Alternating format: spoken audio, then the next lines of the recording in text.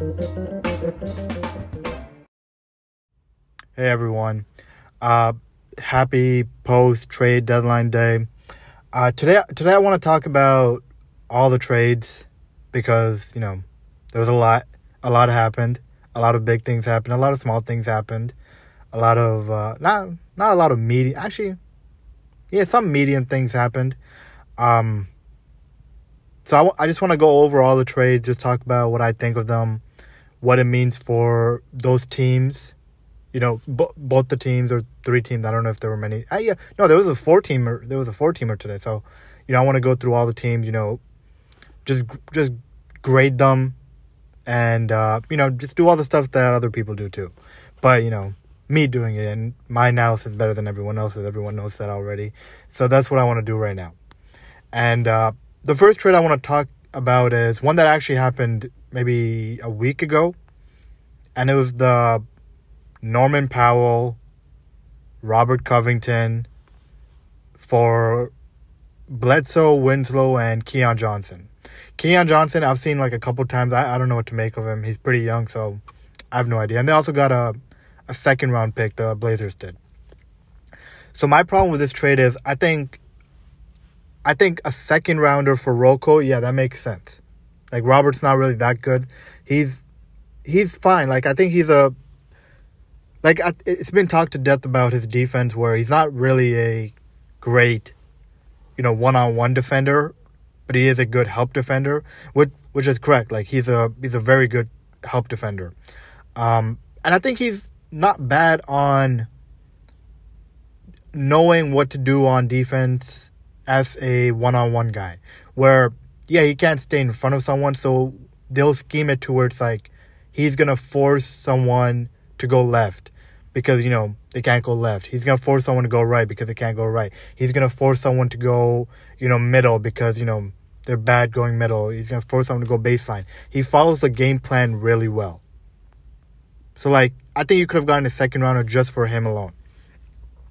The one that makes this trade, what the fuck are y'all doing, is Norman Powell. You not getting it first for Norman Powell. Norman Powell, let me just see. How long has it been now? The last 3? Is it 2 or 3? Let me check. Make sure I have this right. 1, 2. Okay, the last 3 years. Norman Powell is averaging 18 points on, 62% true shooting? Let me just make sure. On 61% true shooting.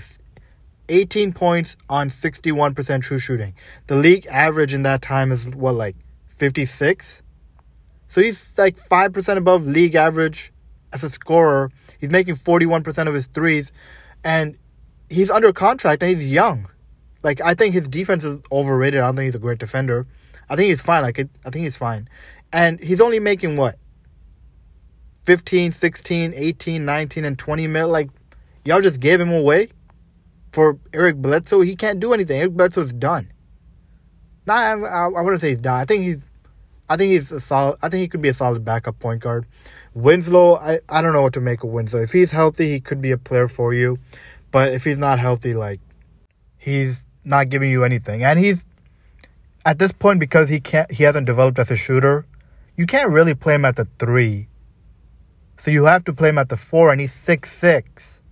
So, your sacrifice, if you put him out there, you can put him as a, Bruce Brown, Gary Payton, role man. But at the same time, he's 6'6". On defense, you're sacrificing rebounding, you're sacrificing rim protection, and size. It's a big deal. So, not getting a first rounder for Norman Powell, I think, was disgusting. For the Clippers, though, holy shit. Well, I think Covington's a free agent after this year, so he might leave. I don't know. But you get a third guy to a potentially healthy Kawhi and Paul George for next year. So you have one guy who can give you 30 a night in the playoffs. You have another guy who can, who showed last year he can give you a consistent, 24, 25 points. And now you add a third guy playing off of those two guys that's already shown that he can average, 17 to 20 points a night on efficient shooting, playing off of other people. He's already shown that. So, and then you look at their depth. It's great depth. Batum is there for another year. Kennard, Mann, Marcus Morris, Zubac, Hartenstein. Like, Reggie Jackson, I think they're next year too. So, the Clippers are going to be a force next year. And I would give them an A+ for that trade. I think that was a great trade for them.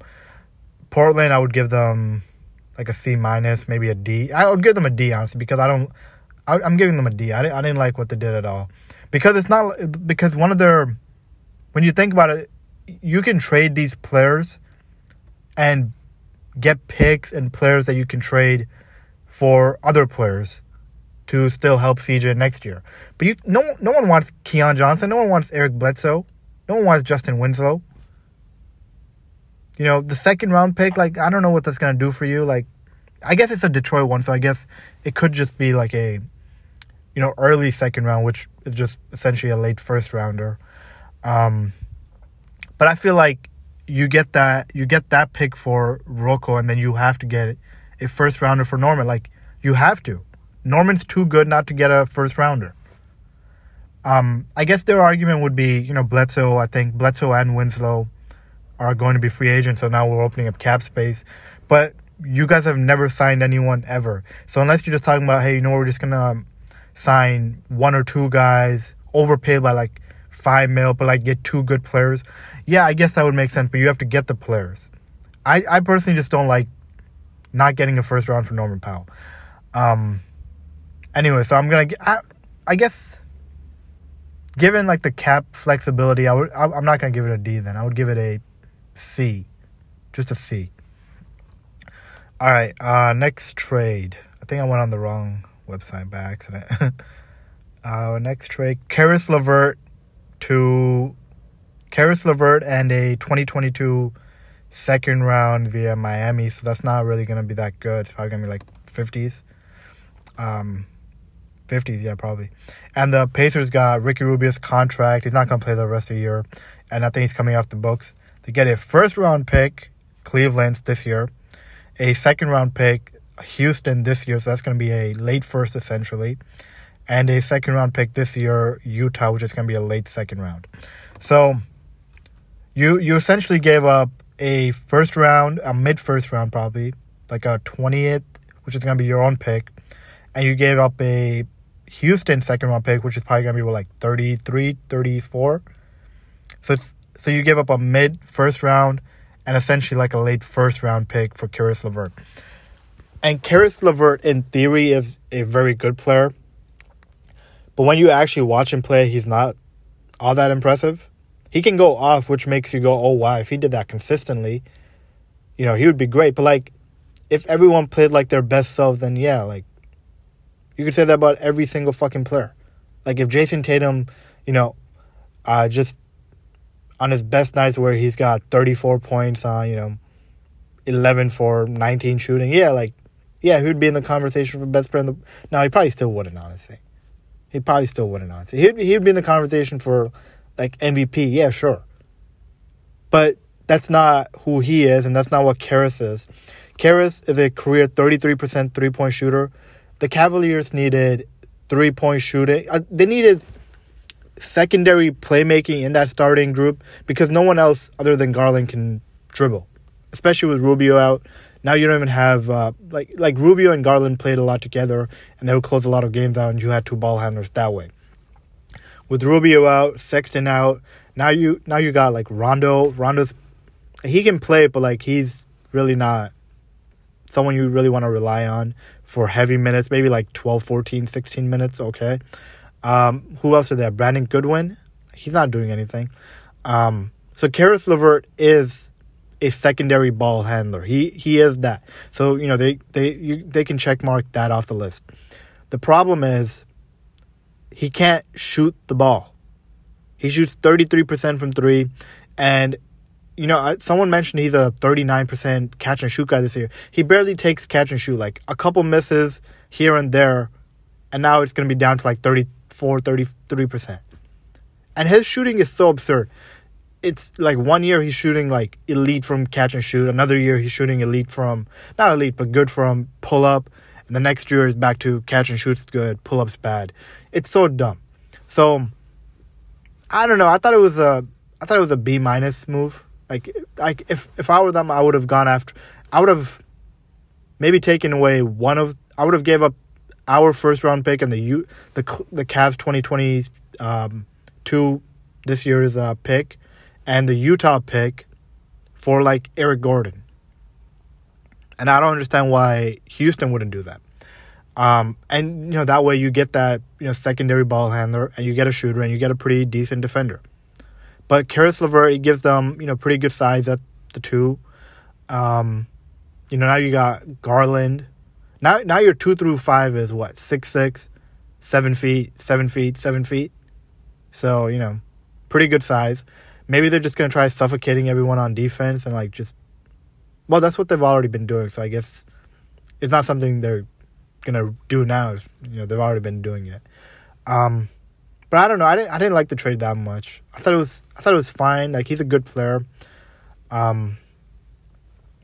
Yeah, I don't really have much more to say about it. For Indiana, they get essentially 2 first-rounders, and a second-round pick, and a late second-round pick. So good for them.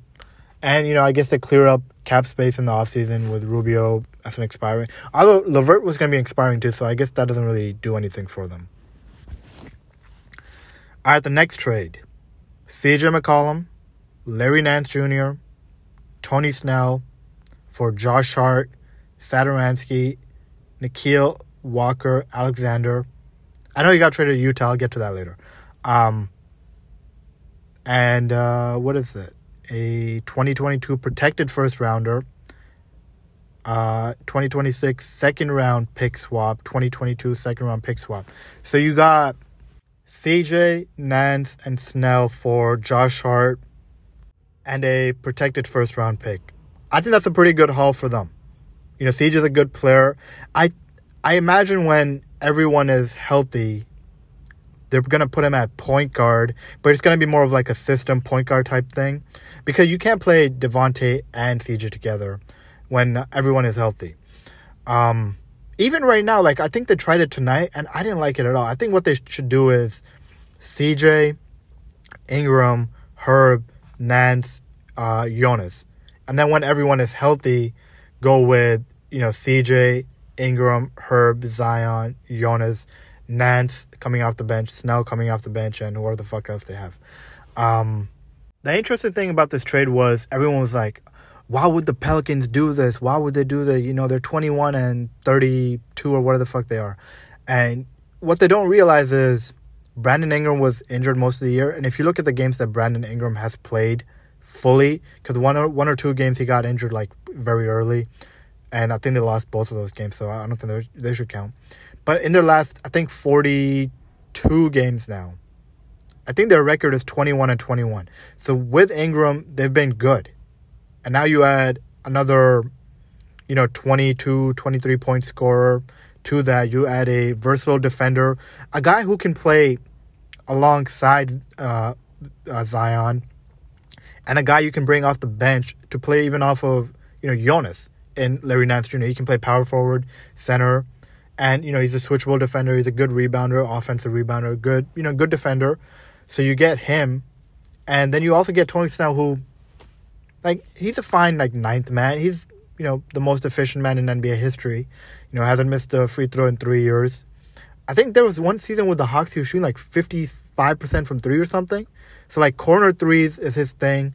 You have Nance. I mean, not Nance. You have Nance, obviously. But you have Zion, who, theoretically, him driving to the paint should open up a lot of corner threes. So you have him. Snell's a fine player too. A nice ninth man. That's not too bad. So I like the trade for the Pelicans. I would give it a B+, A-. I like the trade because I think it does a lot for them. You get another 23-point scorer. You get a versatile defender who can play next to Zion, Ingram, and CJ. And Herb Jones, of course. Can't forget Herb Jones. Herb Jones is the greatest player in NBA history. And And, Nance can also play next to JV. So, and Tony Snell's a fine role player. For the Blazers, they get Josh Hart, who's a good player. Josh Hart next to Dame is like the type of backcourt mate you want with Dame. A defense guy who doesn't want the ball too much, can create a little bit, can, rebound, play defense on multiple positions. Like, that's the type of guy you want. And on top of that, they do get a first-round pick for CJ. And a couple of swaps. And they're Pelican swaps, so depending on where the season goes for the Pelicans, well, they are in 2026 and 2027, so you never know what it's going to be like then. But, it's like, it would be reasonable to be assumed that, the Pelicans would still be not good then, as they have been, for the last 10 years or whatever. The next trade was probably not the most shocking. It was Sabonis, Jeremy Lamb, and Justin Holiday, and a 2023 second-round pick for the Kings. So they get Sabonis, Lamb, Holiday. And the Pacers got Tyrese Haliburton, Buddy Hield, and Tristan Thompson. This is a trade that I feel like got talked about a lot, and everyone's like, oh, the Kings are fucking idiots. Why would they do this? Why would they do this? And then they would mention, like, Tyrese Haliburton's stats where it's like, Tyrese Haliburton this year is averaging, 15 points on 62% true shooting or whatever. And then I'm like, yeah, but Sabonis the last 3 years has averaged, like, 20, 13, and 6 on 60+% true shooting. He's 25 years old. He's been an all-star twice. He's a really good fucking player. So the Kings got the best player. Like, I don't really mind the trade either way. The Kings get, an all-star center / power forward. The game that I saw him start, they brought Richaun Holmes off the bench, and I thought for sure that meant they were going to trade Richaun Holmes. But I guess they're going to go with Sabonis at the center forward and Metu, because he can kind of shoot but not really, at the power forward. I think that's what they're doing. Or maybe they were trying to trade Holmes and they couldn't find a deal, and then, next game it's going to be Holmes and Sabonis. The shooting on this team concerns me. Sabonis can't really shoot threes like that. Richaun can't shoot threes. Fox can't shoot threes. So they're really relying on Holiday and Barnes to be those 3-point shooters. If they had one more guy, like if they had a power forward or / center that could shoot, I would really like this team. Right now, I don't mind it. I think they're fun. They're interesting. I think Jeremy Lamb's going to, give them a spark off the bench. Holiday's a pretty good starter. Reliable. He's a good, reliable role player. Both of them, really. And for the Pacers, they get Tyrese Haliburton. Tyrese Haliburton's, 21, 22 years old. They get Buddy Hield, a shooter. Tristan Thompson's probably just like an expiring or whatever. They might even just buy him out. I don't know. Okay, so this is a Tyrese conversation. The reason people were so upset at it was they think Tyrese, his upside is very high because he's been very good to start his career. My problem with Tyrese is he's a point guard who gets to the rim 12% of the time. His handle isn't that great. Like, he can handle the ball, of course, but his handle is good, but his handles aren't great. Like, he's not going to break his man down because of his handles. And on top of that, he's not that athletic. He's like pretty average to like mediocre in terms of athleticism. So he doesn't get to the rim. He doesn't have handles, and he doesn't have like superior athleticism. So I just think his ceiling isn't as high as people think it is. I think his ceiling is probably third guy on a championship team, like in the similar tier as like Lonzo. That's where I see him as. Obviously he's shown to be a good shooter. His strengths are shooting, decision-making, but decision-making and passing as a secondary guy. Like, yeah, he got those assists as a primary guy, but I think there's a difference between running plays and creating shots. And I think that's what Tyrese does a lot. Like, he runs the plays to perfection, but I don't think he's I don't think he's a creator in the same sense where, he's getting in the paint, he's creating double teams, he's passing it out and creating shots like that. That's not really his game. His game is more, I think, right now anyways. And by the way, I'm not I hope, I'm wrong about it and Tyrese becomes, a 25-point, 10 assist guy. I hope he does because I just have another 25 and 10 guy to watch then. But that's just from what I've seen. I don't see high scoring ceiling. And I don't see... he might make one All-Star or maybe two All-Star games in his career. But I don't see many more than, at most I would say 3. And no All-NBA selection. I just can't see him making an All-NBA selection. So, I think it was a good trade for the Pacers. Tyrese, you bet on Tyrese. He fits your team a little bit better because now you don't have Sabonis and Turner. And on top of that, you have Rick Carlisle, who probably is going to put Tyrese in the best positions possible. What else do I want to say about? They got Buddy Hield. Buddy Hield is what he is. He's a microwave guy. Come off the bench, jack up threes. And the thing with him jacking up threes is he makes 38 to 40%. So even though he's jacking threes up and not even looking to pass the ball, it's still fine. He comes in, if he's on fire, you keep playing him. If he's not, you bench him. Tristan Thompson, just an expiring whatever. For the Kings, I would say it was a B for the Kings, and I'm saying B because I don't think they have enough shooting really to right now, anyways, to make it work. If they had one more shooter, or if Fox became a shooter, or if Sabonis became a better shooter, then yeah, I would like it. But right now, it's just a B. They got the best player in the trade, and that best player is not 30 or something. He's 25, and they got 2 good role players. And they got the 2023. No, that's next year. Never mind. And for the Pacers, I would give them a B+ because I do like the trade. I think it makes their team a little bit better, not because Tyrese is a better player, but I think he fits.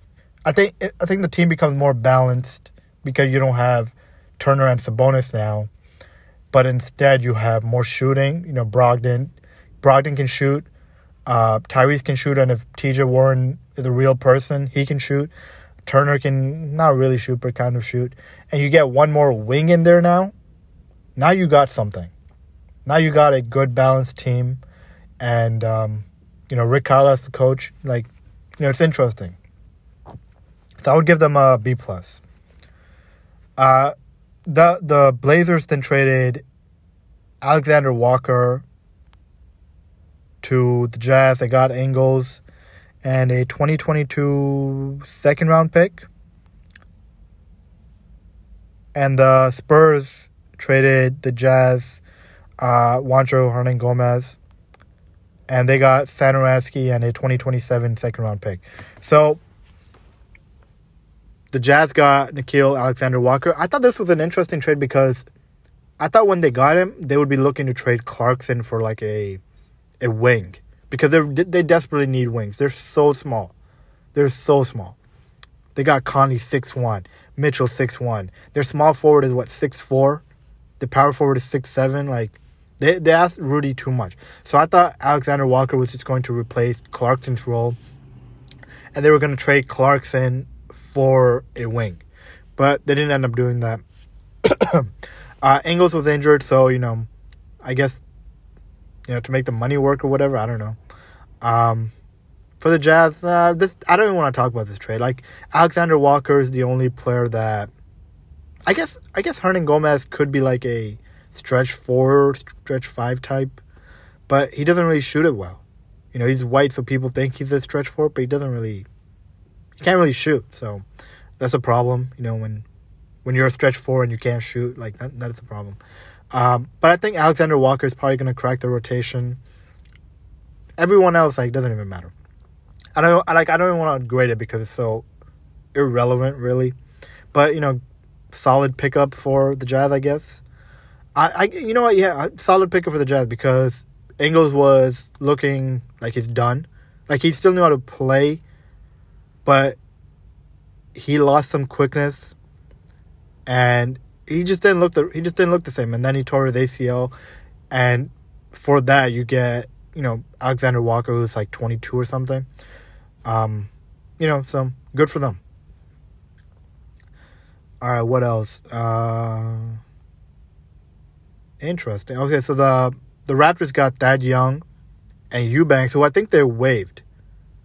And I think Eubanks is a guy that a lot of teams that need a backup center should go after, because he's a good rebounder. He can, he can block shot. He's got good touch around the rim. He's not a great finisher, a strong finisher at the rim, but he's got really good touch around the rim. So I think if you're a team that needs like a center playing, 14 to 20 minutes a night and be like a spot starter, like the Bulls, they should go after Eubanks right away. But the Raptors got Thad Young for Goran Dragic and a 2022, so I guess this year, lottery protected first rounder. So they essentially traded because they're not going to be in the lottery, so they essentially traded a first round pick for Thad Young. I think that's a pretty bad trade for the Raptors and a great trade for the Spurs, because you get a first round pick for a guy that wasn't even playing. And for the Raptors, I just don't understand it really, because it's just another power forward that can't shoot. So Siakam's been playing excellent, but he can't shoot. Scotty Barnes can't shoot. But like Siakam can kind of shoot, but not really. Scotty Barnes can't shoot. Thad Young can't shoot. Boucher used to be able to shoot, but he can't now. Watanabe, he doesn't really take threes. So you get another power forward who can't shoot. But I guess it does relieve a lot of minute duties for, Siakam and OG and Barnes, where these guys were playing like 36 to 40 minutes nightly. Now it's like, okay, we can put, Siakam in there instead of, we can put Barnes on the bench. Not like having him as a six man, but like Thad can come in and give us, 20 minutes where we take 6 minutes off from Siakam at center, put him out there. We can take, 6 minutes off of Barnes and put him out there. So, a good rotation piece, I guess, but giving up a first round for Thad Young, I think is pretty insane. So for them, I would say a C+. For the Spurs, I would give them an A. An A+, maybe even. All right, the next trade. The Kings get Dante DiVincenzo, Josh Jackson, Trey Lyles. Detroit gets Marvin Bagley. Bucks get Serge Ibaka. And the Clippers get Ojale and Rodney Hood. So let's start off with the Kings. Dante DiVincenzo. He hasn't had a great season, but just watching him move, he looks like he's getting better weekly. So, good. He's a good shooting guard. I feel like he's probably going to be the starter because he can play defense. He can pass a little bit. He's athletic. Last year he showed the ability to shoot. So, I feel like he's going to be he's got to be the starter over Justin Holiday. So, I definitely see him being a good pickup for the Kings.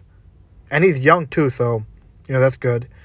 They got Josh Jackson, who I think is he injured for the season? No, he's not injured for the season. Okay. The problem with Josh Jackson's fine. The problem with him is he can't shoot the ball. And if you're the Kings, you need players who can shoot the ball because you have Fox and Sabonis who can't shoot the ball. I think last year Josh Jackson actually had a pretty decent year. But I guess that was more of an anomaly, even though last year he didn't shoot it well, and this year he's shooting it even worse. So I don't even know if he's going to be a solid rotation piece for them unless he's playing power forward. Obviously not starting at power forward, but just giving them spot minutes at power forward, playing 12 to 14 minutes or whatever. I could see that, but even then, I don't really like it. I think Trey Lyles is the pickup that might actually help them because he's a power forward. You can put him next to Sabonis. The last 3 years he shot 35% from three. It doesn't take a lot, but he can make an open three. He's a good rebounder, okay defender. So he's a guy that you can actually put next to Sabonis, and now you have three shooters out there. If Justin Holiday remains the starter, now you have Holiday, who's a good shooter, Barnes can shoot, Lyles can shoot. So, or I guess like realistically, you could go like Dante, Holiday, and Barnes at the 2, 3, 4, because Holiday's a good defender. He can guard 2s and 3s. Dante's a good defender. He can guard 1s and 2s. And Barnes is big enough to play power forward. The only problem with that is you don't have rim protection then. But whatever. I think Trey Lyles would be I think he's gonna play. I think he's gonna play for them. I think it's gonna be good for them. Detroit gets Marvin Bagley. They get a pretty young center who's got a lot of offensive potential. Defensively, he's just a mess. Marvin Bagley, if I'm not mistaken, he started to shoot threes, didn't he? And I thought he was shooting them pretty well. I just have to make sure I'm not entirely making that up. Because I thought I was checking it last year. Last year he made 34% of his threes, and this year he's making 24%. So maybe he can't shoot. But this is one of the wildest things I've ever seen. Marvin Bagley as a rookie, 69% at the free throw line. Marvin Bagley in his second year, 81% at the free throw line. So a big improvement. Marvin Bagley last year, 57.5% from the free throw line. Massive, downfall. This year he's shooting 75%. What the fuck is going on? What is this? I guess in his second year he only played 13 games, so it's not a large enough sample size. Maybe he's just a bad shooter all around, I guess. But, I thought he started to shoot threes, but I guess that was only out of necessity too, because, he was forced to play power forward a lot.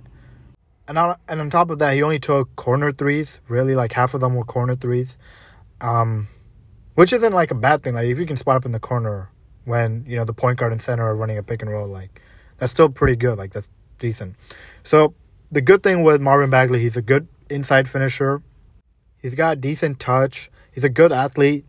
So for the Pistons, you have Cade and essentially a pretty young guy in Marvin Bagley, who was the number 2 overall pick. So he's still got a lot of potential. You could, with minutes, maybe he could become something. And if you're Detroit, you only gave up, I don't even know what you gave up. I can't remember. Okay, you gave up Josh Jackson and Trey Lyles. Who the fuck cares? Those guys, it's not like those guys were giving you much either. So you get a player who, when he's been on the floor, when you give him minutes, he does produce numbers. He might not be good, but he does produce numbers. He will go, you give him 30 minutes a night, he will give you 17 points and 9 rebounds and, decent shooting. He will do that. Is he going to give up 20 points on the other end? Yeah, maybe. Sure. Is he going to ruin the spacing? Yeah, of course he is. But he will produce for you. Those guys weren't producing for you, and even if they were producing for you, they were producing bad numbers for you. So, you take a shot at a pretty highly regarded pick, when he was coming out, and, you didn't give up much.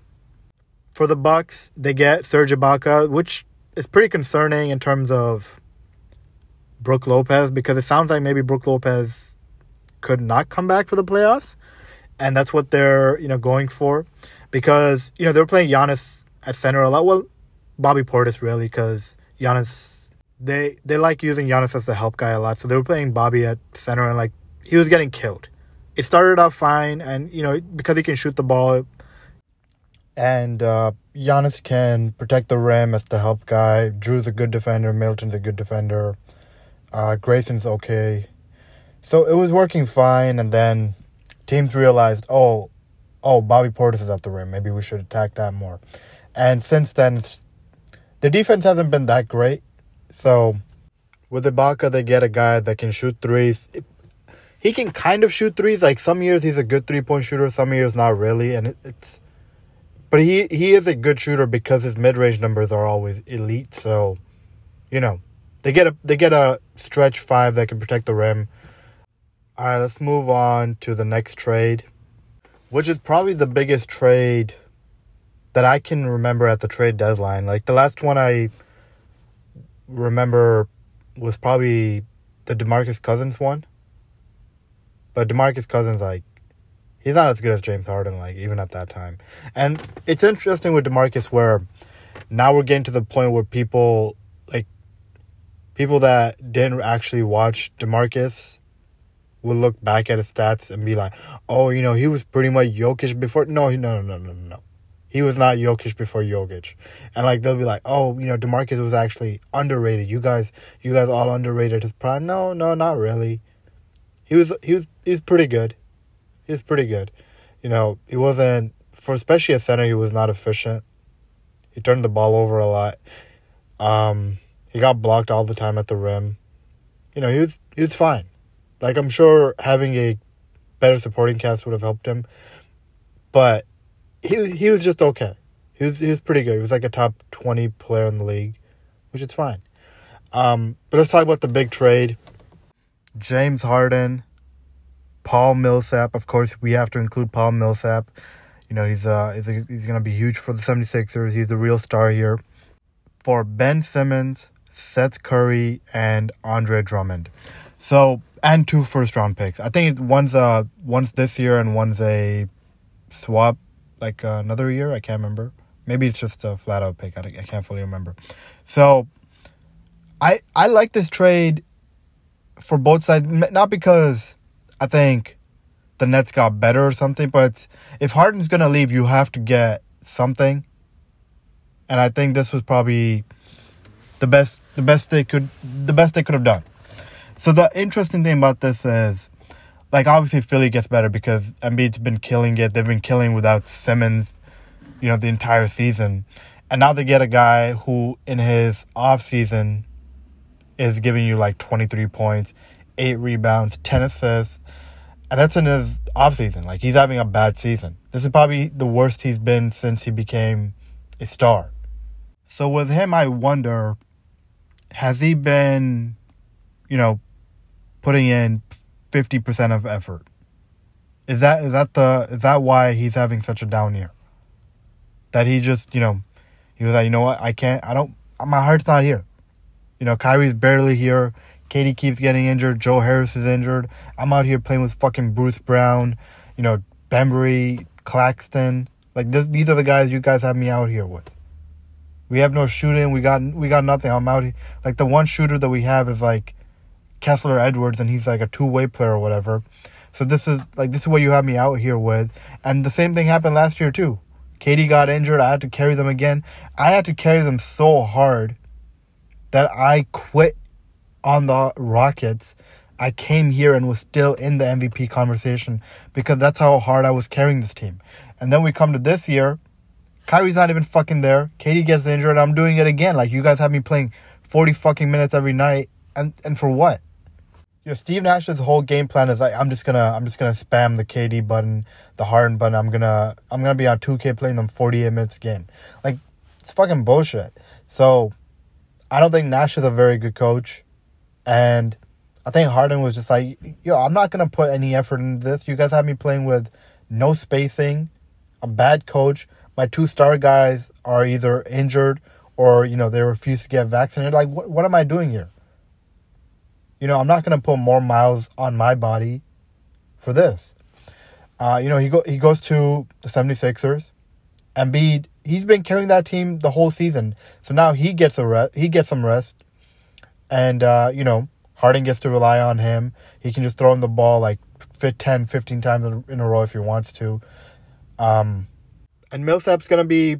He's gonna have to be a pretty... I don't want to say big rotation piece because... I don't think it's going to be a big rotation piece, but he is going to have to play for them a ton because they don't have a backup center now. Maybe they can find one in the buyout market. Maybe they get Enes Kanter just for like regular season minutes. And then in the playoffs, just pray that you only have to play him like, 6, 7, 8 minutes a night. And maybe Paul Millsap can be the backup center and like it works. The only thing with that is you're probably going to stagger Embiid and Harden. So with Harden, like, you obviously need spacing, but you also need like a rim running center. Unless maybe he's just like, I don't even need that. I'll just ISO. Just give me, put Millsap out there. Maybe he can make, like, he's probably a fine corner 3-point shooter. Just put him in the corner. and just give me spacing. I don't need the center. So for the 76ers, the starting lineup now is probably going to be Tyrese, Harden. I want to say Danny Green. But maybe it's Matisse. I don't know. Tobias, obviously, and Embiid. And for my championship formula, that works. This is a championship team. So you have your superstar, Embiid. You have your second guy. And if James Harden is the James Harden we've seen, he is a second guy. He is not a superstar anymore. He is a second guy. So you have Embiid. You have your superstar. Then you have James Harden, your star, your second guy. And then you have Tobias Harris, your third guy, like a fringe all-star. Then you have Tyrese, who's, probably been overtaxed in his role. He's had to be a pretty reliable scorer for them, like give them a consistent 17 to 20 points a night. Now he can just be like filling in the gaps. Like let Harden do most of the perimeter work. Let Embiid do most of the work, and you work off of those two guys, and also Tobias. Now you're the guy that defenses are leaving open. So when you get the ball, you've been a pretty good three-point shooter. You can knock it down. Or you drive and kick, and you make the next play. You're like the connector. And, what I'm expecting from Tyrese is, 15 to 17 points a night. And just I want him to put more effort on defense. Because even though he's been solid, I think now that his role's going to get a little, I don't want to say diminished, but lessened, I think he needs to put more effort on defense. Because when you look at him and you look at the size he has, you look at his athleticism, he should be a guy that is able to guard ones and twos pretty well. Then you got Danny Green, a good role player. You got, Matisse, an elite defender. Another good role player. You got Shake Milton. I don't know. I think he's injured, so you might have Shake Milton. You might not. Korkmaz is a good role player. What's his name? Niang has been excellent for them as a shooter. He's going to be playing a lot of stretch four. He's been great for them. So I think this team's going to be really good. And I think they have the pieces on both ends to win the whole thing. And if James Harden is going to go back to being the old James Harden, where he's, an efficient 28, 7, and 10 guy, 37 and 10 guy, I feel like this team should be the favorite. Because Joel Embiid is the biggest matchup problem in the league, and you put another 30-point scorer next to him, it's over. From the Brooklyn side, I think they did pretty well considering James Harden didn't want to be there. So you get Ben Simmons. Your team now, I'm guessing, without Joe Harris. I'm assuming Joe Harris isn't there. If Joe Harris comes back, I'll talk about them again because that would be huge for them. So your team right now is, I'm just going to talk about like the players I think are going to be playing minutes for them. Kyrie, obviously. Well, not obviously because he's not there half the time. But Kyrie, Seth Curry, KD, Ben Simmons, and LaMarcus Aldridge. And I say LaMarcus because I feel like you need it. I guess maybe you don't because you have Kyrie, Seth, and KD. That's probably should be enough spacing. I was just thinking you can't put Drummond or Claxton out there because it's just like your 4 and 5 both can't be like more than 2 feet away from the basket to score. That's probably a problem. But Kyrie's a 40% three-point shooter. Seth's a 40% three-point shooter. KD's a 40% three-point shooter. So maybe they can make it work. I don't know. But I guess the other problem with that is, like, if KD was just a perimeter player, I think it could work. But KD loves to post up. He loves to take mid-range jumpers. And if he's in the post and you got Andre Drummond on one baseline, where the fuck is, where is Ben going to stand? How is KD going to have the threat to drive to the rim if you have Drummond and Ben? So I think that's why you probably need LaMarcus out there. Your hope would be Blake Griffin remembers how to shoot again, and, you can put him out there as well. So you got Kyrie, Seth, KD, Ben, LaMarcus, and then I'm guessing Blake. They seem to really like Cam Thomas, so I think he's going to be getting minutes. Bruce Yeah, Bruce Brown. What the fuck am I saying? I was going to say Bruce Bowen, but no. They would love to have Bruce Bowen. But Bruce Brown, Claxton, Andre Drummond's obviously going to play. And there's one more guy, Kessler Edwards. I think he's going to play a lot too. So they have a good rotation there. Oh, and I forgot Patty Mills. Patty Mills has been huge for them. Really good shooter. The problem with their depth is what would be perfect on this team is a player who can play the 4 or the 3 alongside KD and Ben. Like a PJ Tucker would be great on this team because then you can close it out with, 6'10", 6'11" KD, 6'10" Ben Simmons, and another like 6'6" guy who can guard multiple positions. But they don't have anyone like that. If you look at their players, it's guards or it's bigs. Kessler Edwards has that size, but I don't trust him. He's a rookie. I'm pretty sure he's on a 2-way contract still. So I don't trust him. Like, I can't count on that guy in the playoffs to be, that third wing we put out there. So I wish they had, used one of their picks to at least go after that type of player. But aside from that, like, you look at the Nets, they get 2 first-round picks. They can use those picks to get another guy. If they don't win a championship this year, they can look at, hey, okay, is it because we didn't have one more defender? Is it because we need another, big 3-and-D wing type player? Is it because our center rotation isn't that good?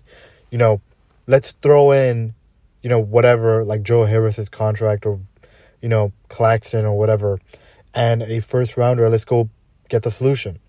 And I think for them, Miles Turner might be like a perfect solution in the offseason if they don't win a championship. Because now you have a center who can fix a lot of your defensive problems. And, he can space the floor a little bit. So then Ben is the only guy who can't shoot on the floor. And you can work with one non-shooter. You can really work with 2 non-3-point shooters. If one of the guys can be a mid-range shooter, or if your perimeter players don't like posting up and are elite 3-point shooters. So for the trade, I would say the 76ers get an A+ because they turned Ben Simmons, who was not a negative asset, but his value was so low, they turned him into James fucking Harden.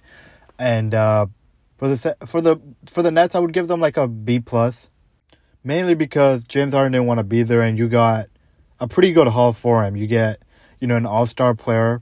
You get 2 good rotation pieces. You get 2 first-round picks. So I thought they did a pretty good job. All right, next trade, same division. The Celtics get Derek White, and they trade the Spurs.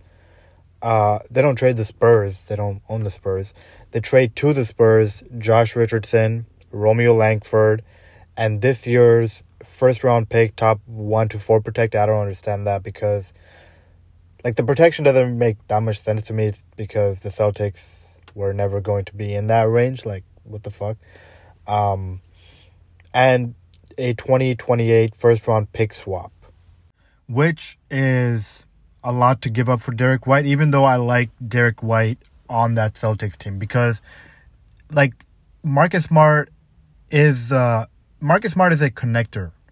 He's a guy that works off of other people really well, but the problem with him is he can't get to the rim and attack quickly. He can do it, but he doesn't move quick. He's kind of like mid-paced.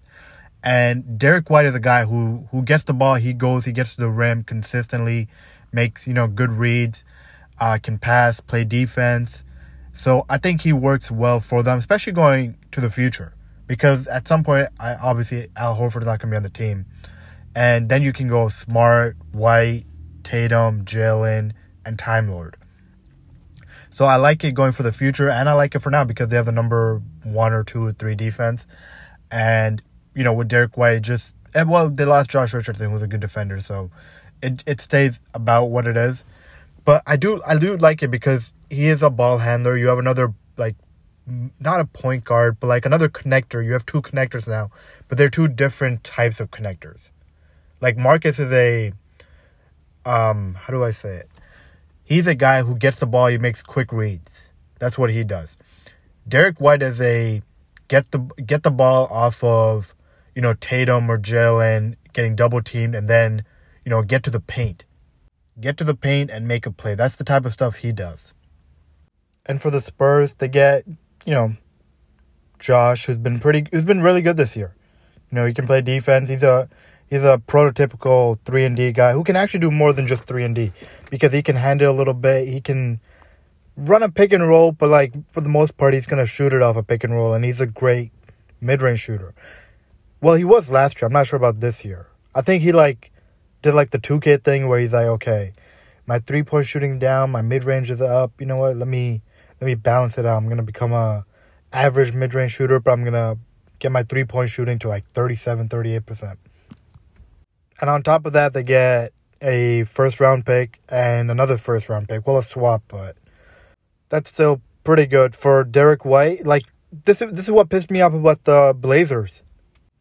The Spurs are getting a first-round pick, a first-round swap, and then also are getting Josh Richardson. The Blazers got what? Eric Bledsoe and Justin Winslow and Keon Johnson. Those players mean absolutely nothing. Maybe Keon Johnson because he was a first-rounder and he is young, so maybe he could become something. But still, that's ridiculous. I don't want to go over it again, but Norman Powell averages 18 points on 61% true shooting. You couldn't get a first-rounder for that? Just absurd. All right, I would give the Celtics probably a B+ because I do like Derek White on that team. I think he is what they needed. And for the Spurs, I would give them an A+ because Josh is a good player. You could flip him again and get another first-round pick. And on top of that, you get a first-round pick and you get a swap. All right, next trade, Torrey Craig to the Suns for Jalen Smith and his second-round pick. So, Jalen Smith for the Suns is just what he's been. I think he's got a lot of potential because when he did start this year, I thought, okay, great athlete, can make his free throws, great offensive rebounder. He's built like a 4, but he can't really shoot well from 3 yet. So I think his potential, he's got really good potential as a 4 who can play some 5. And if he can develop as a shooter, he's got a chance to be very good for a long time. So I do like him as a player, and I think him on the Pacers where they've already got, a bunch of, well, not a bunch of young, a bunch of young players like, Tyrese, Duarte, now Jalen, and they're probably going to get a good first-round pick this year. I think he fits in well with their timeline. And they get a second-round pick, which, whatever, it's going to be very late, like probably 58 or maybe like something like that, 59, 60. So that pick really doesn't matter. It was just a straight-up player swap. And for the Suns, they get Torrey Craig because they I guess, thought they needed another wing. And Torrey Craig is a good rotation wing. Like, he's a guy that probably in Indiana was doing a little too much. Playing a little too many minutes. I think he was playing like 25, 30 minutes nightly. He's a guy that you probably want out there for 18 to 24 minutes. And, I doubt he'll have a hard time fitting in with the Suns, because he was there literally like 7 months ago. So won't be that hard, to get him accustomed to their system and whatnot and their defensive schemes. So it was a good trade for them because They did need another wing, I felt like. They did need it because you look at their guard. They either needed another wing or another point guard because I don't really like Cam Payne this year. I feel like I've seen too many times him just get blown by. I haven't really liked what I've seen from Cam Payne this year. But it's fine, I guess. Like, him playing 12 minutes a game in the playoffs. 12 to like whatever minutes in the playoffs. It's not that bad, I guess. So I would have tried improving there, but it's whatever. But the wings is where they're kind of lacking. They were lacking because Mikal, Jay, and Cam, that was only 3, and now they have another wing coming off the bench. So now they have 4 wings, 4 defensive wings, 4 wings that can knock down an open 3. Cam Johnson shooting really well from 3. Mikel's kind of been up and down this year, and Jay is just what he is. So I don't mind the trade from either side because with the Suns, yeah, they're giving up a young player, but they didn't pick up his option, so I'm pretty sure he would have been unrestricted this year, and they're trying to win the championship. Like Jalen Smith's not going to help them win the championship this year or next year. And for the Pacers, they get a young player they can try out, give him some minutes this year and see how that works out. I really hope he can develop because I have liked what I've seen from Jalen Smith. He's a super athlete, good offensive rebounder, strong finisher, can, block shots. I have liked what I've seen from him, especially he's not a good player, obviously, right now, but I see, the flashes where I'm like, oh, he's got a chance to be a player in this league. So I would give both teams, a B+. All right, next trade, Harrell to the Hornets for Vernon Carey and Ish Smith and his second-round pick. I thought this was a great pickup for the Hornets. They're trying to make the playoffs. They needed a backup center. And Harrell in the regular season is just, I don't want to say a monster in the regular season, but he's really fucking good in the regular season. He's really good, especially coming off the bench, giving you that 24 to 26 minutes. He just comes in, he gets you 14, 15, 16 points, 7-8 rebounds, super energy, great finisher at the rim. Not a great defender, mainly because he's just so small. Not small, but he's not that tall, so he can't protect the rim as well. And he's going to get cooked by real centers. But for the most part, I think this was a really good pickup. You get another guy off your bench who's giving you 15 and 7. And on top of that, now you don't have to play P.J. Washington and Miles Bridges extended minutes at center. For the Wizards, I don't know. I guess they might see potential in Vernon Carey. They bring Ish Smith back, who was there last year.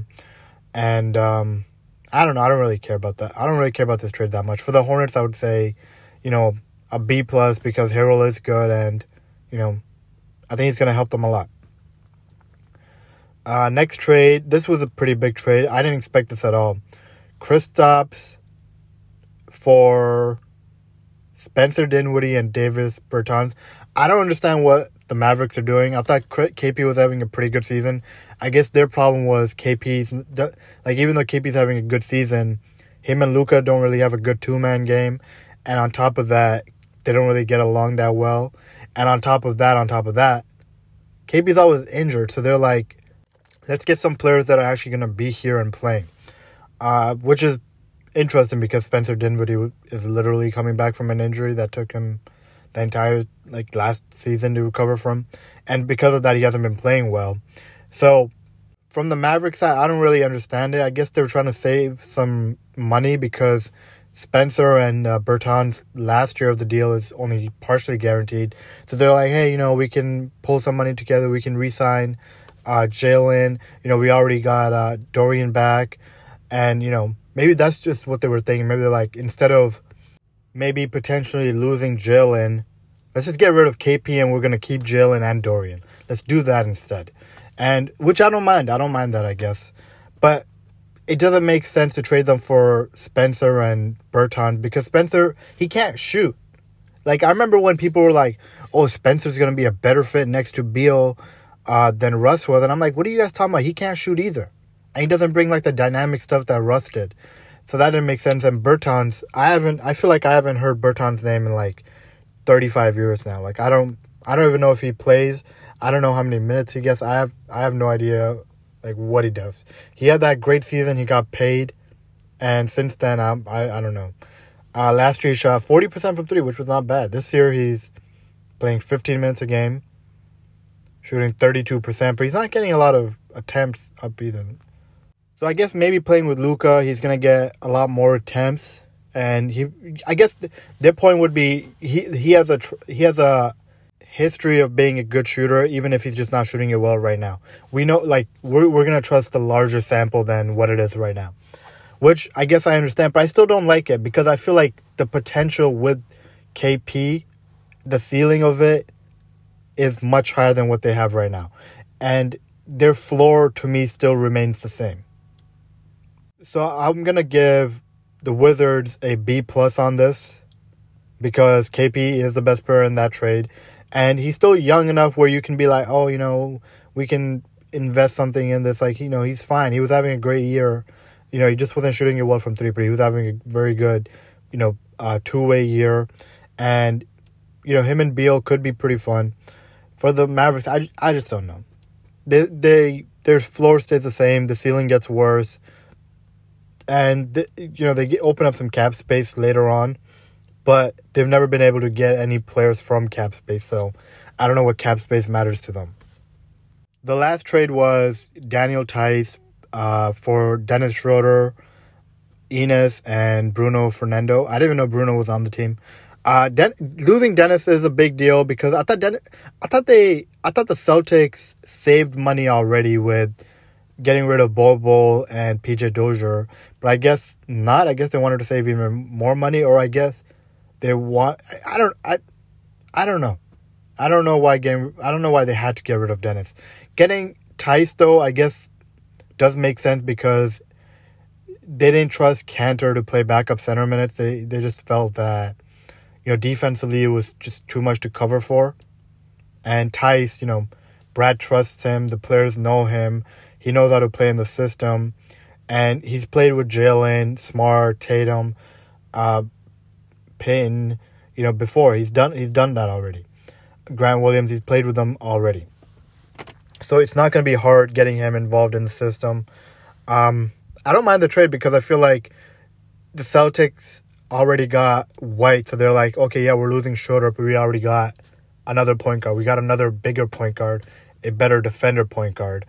And just because you got Derek White doesn't mean you can't have two good point guards on your team. Like Dennis, like if your 3-guard rotation was Dennis, Marcus, Derek White, that's fucking excellent. That's great. But right now it's Smart, White, and Pritchard. And I like Pritchard. I think he's a good shooter. I think he's a good rotation piece. It's just Schroeder's better than him right now. I think Kanter got bought out too. I don't know. And they're talking about Schroeder might get bought out. I don't know. I don't really know what to make of this trade. I thought for the Celtics probably like a C+ because I'm really not sure how many minutes Theis is going to play because they start Horford and Time Lord. And Horford plays a lot of backup center already, and he's better than Theis. And for the Rockets, I just don't know. I don't understand it because they already have John Wall, who they're not playing. Why would you play Dennis Schroeder when you could have just played John Wall? And I don't really understand it. I don't really understand it. I'm gonna give them a C+ too because they don't really gain anything here. And those are all the trades. I'm pretty sure I covered all of them. And I had a lot of fun. It was a lot of fun refreshing the timeline constantly. And I hope you all had fun. And thank you for listening, everyone. Say Xing you correct, Xing you, I'ma treat you like the one. No, you is the one. I'ma tell you I'm so proud. I'ma tell you I'm so proud. If I ain't talked you in a minute, I'm so proud, I'm so proud. Say Xing out loud. Say Xing out loud. Flip Xing right now. Flip Xing right now. Drop ties in the winter time. Ooh. Drop ties in the winter time. We security. We the new Illuminati. We the new Illuminati, baby. All about us, fuck them. We the new Illuminati. I got the set that you fuck up the set when I give you the set. They be holding me back, gotta hold me down what they do. Nothing to lose, ain't got nothing to prove. When you freaking on me and I'm freaking on you, gotta ride it like a goon. Soon as I'm ready in neighbor, I give you that paper. This ain't no favor, I'm flexing like I got something to prove. Trap out the ghost like a throwaway, yeah. I can never see no hater, got 5% 10 all around me, yeah. Fight, oh, easy, ain't no manners. These niggas too fake, they never could see me, no, yeah. Big out, stretched out, alligator, crocodile on my seat. Player, hater, I'll see you later. Left foot, right foot, let me see you step on my car, man. Piss them off the verses, we gon' do it with the band, yeah. Sexy, not loud. Like gun spraying in the crowd. Lay low, go and roll up. Or shot, fuck, run it up, yeah. I'ma tell you I'm so proud. I'ma tell you I'm so proud. If I ain't told you in a minute, I'm so proud of you. Say X and out loud. Say X and out loud. Flip action right now. Flip action right now. Drop ties in the winter time, ooh. Drop ties in the winter time, we security. We the new Illuminati. We the new Illuminati.